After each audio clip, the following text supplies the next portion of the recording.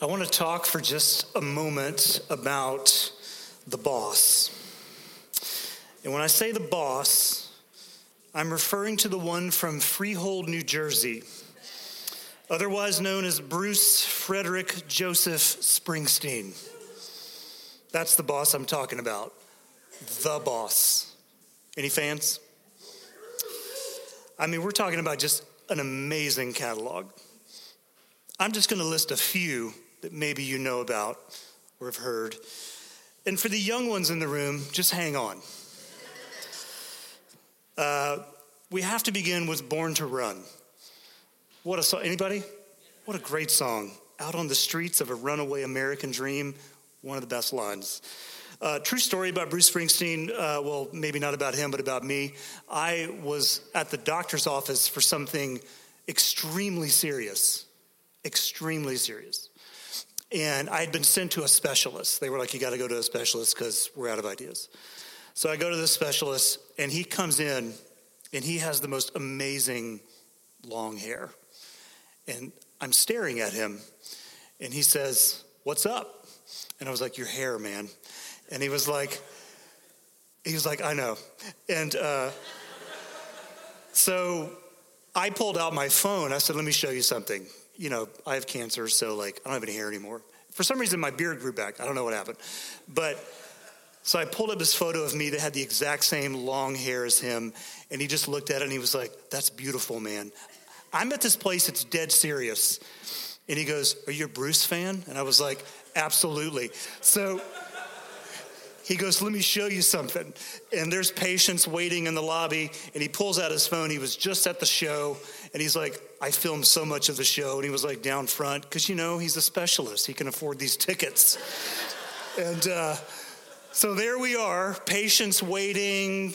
I'm in a serious situation, and we're gathered around his desk just watching footage from the Bruce show. So, I got my medicine. It's all good. Where am I? Oh, we're talking about songs. Atlantic City. So one of my favorite songs off the Nebraska album, the best album in my opinion. We opened with Atlantic City on Easter Sunday a couple of years ago, just at my request. And but it's the chorus. I mean, maybe everything that dies someday comes back. What a great line. Thunder Road, Born in the USA. Anybody? Now we're getting into the more modern. I always laughed when politicians would use that song because I'm like, I don't think you know what that song's about. But you go, you do you. Glory Days, love that song. I'm on Fire, a little bit subtle, yeah. Dancing in the Dark, anyone? Also the video where Courtney Cox made her debut on television. She dances on the stage. You got to look that one up. Anyway, The Boss, that's what I'm talking about. 21 studio records, 20 Grammy Awards. I mean, the Beatles were around for less than 10 years and had 20 number one hits. But Bruce, a career spanning 5 decades at this point, all these amazing albums, the best cover of Prince's Purple Rain I've ever seen, performed live 2 days after Prince died, 5 decades, never had a number one hit. It still eludes him. And you would be surprised at how many really amazing bands and songwriters have never had a number one hit. Now, don't get me wrong, Springsteen is doing just fine. Set for life. But you do wonder if he wonders about that missing piece from his career. I would. And with that, I want to talk today for just a few minutes about success. We all have successes. All of us have wins. You may not see yourself as a very successful person at work or in whatever arena of life, but all of us have wins where we accomplish something. And I want to talk about that just for a moment. Our gospel reading takes us into a scene where we find Jesus running at a pretty successful pace. I don't know if you were paying attention, but it was his miracles, his teachings, how his followership is expanding, and mostly how his fame had been growing. I mean, this is the background of today's passage. Just before our reading, in the text from last Sunday, actually, Mark writes these words: "At once his fame began to spread through the surrounding region of Galilee. Jesus is becoming very well known. He's very successful in what he's doing. And right after that, it goes back into a steady stream of more healings and more people bringing sick friends and family members to Jesus. And we get to see him freeing them from those terrible situations.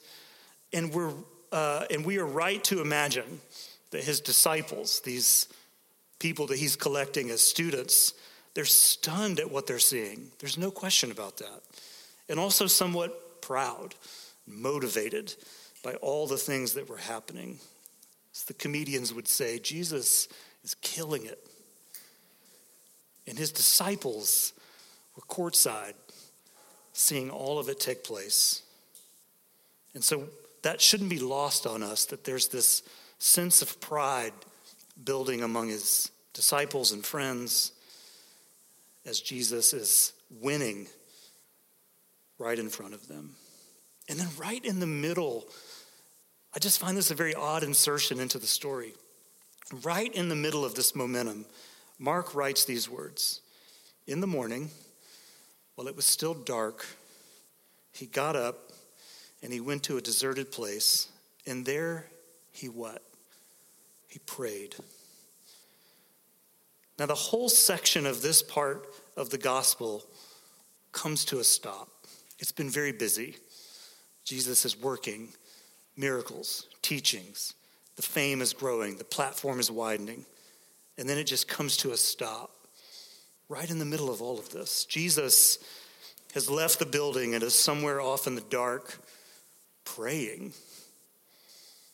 Now, this is the first reference to prayer in Mark's gospel. It won't be the last. There are two other times in Mark's gospel where he mentions this similar behavior in Jesus, this tendency for Jesus to disappear into privacy, into the quiet, and to just pray. In Luke's count, which highlights the prayer life of Jesus way more, it's more of a summary statement about who Jesus is, not so much about a particular story. He writes these words, "Yet the news about him spread all the more, so that crowds of people came to hear him and be healed of their sicknesses. But Jesus often withdrew to lonely places and prayed." Jesus has this skill that I think a lot of us wish we also had, which was to escape a room of crowded people. Are you with me on that? I know it may seem like I'm a people person. I'm not. I mean, I love you. I love all of you. I will talk to you, but when I go home after church on Sunday, I just fall down. I'm done. I'm exhausted. You people have exhausted me.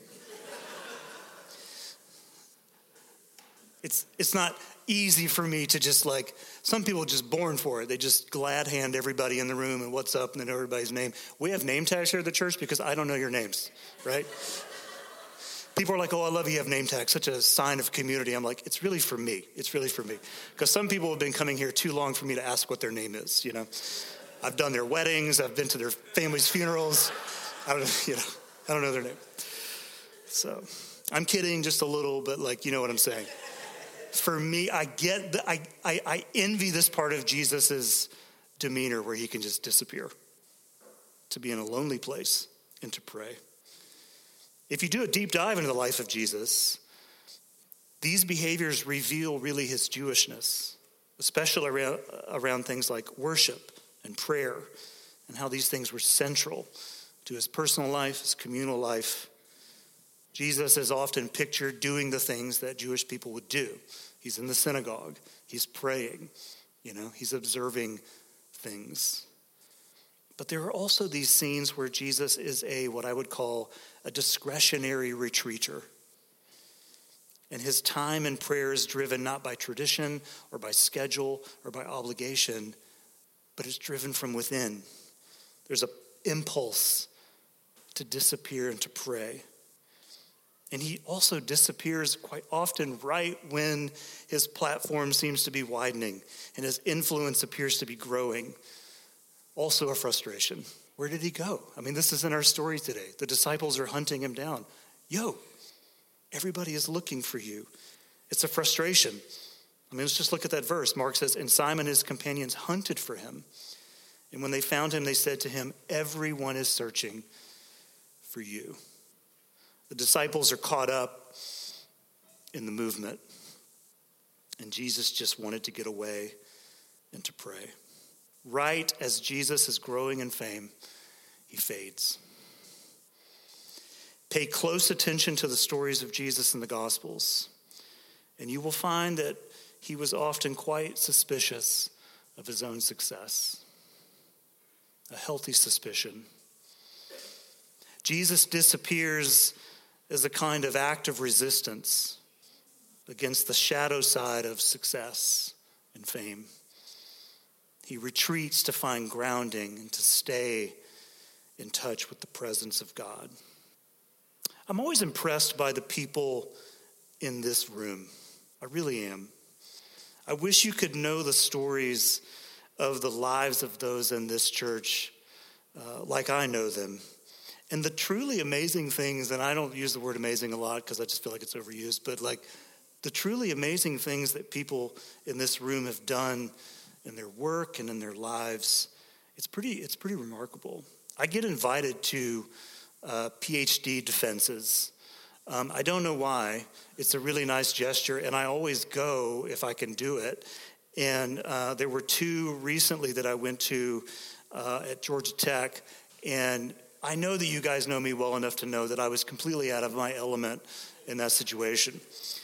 And, you know, the slides are going, the thing is being talked about, and I just have no clue. I mean, but I'm listening, and I'm just like, and forgive me for saying this, but there are some people that I would sit through these things and go, so you're smart. Like, I mean, I didn't think you were dumb, but like, I didn't think you were this smart, you know, that kind of thing. It's just pretty wild stuff, you know. They would come up to me afterwards and be like, did you enjoy? Thanks for coming. Did you enjoy it? Totally enjoyed it. I did. Did you understand anything that was going on? Not one thing. Not one thing. So, but the stories of what people in this church have done always impress me. Through art, through business.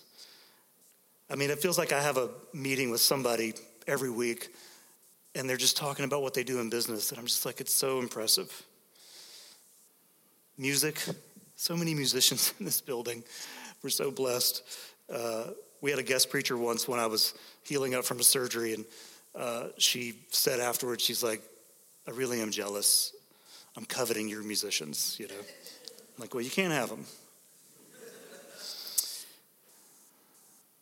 There are people in this church that serve those with great needs in ways that are just mind-blowing.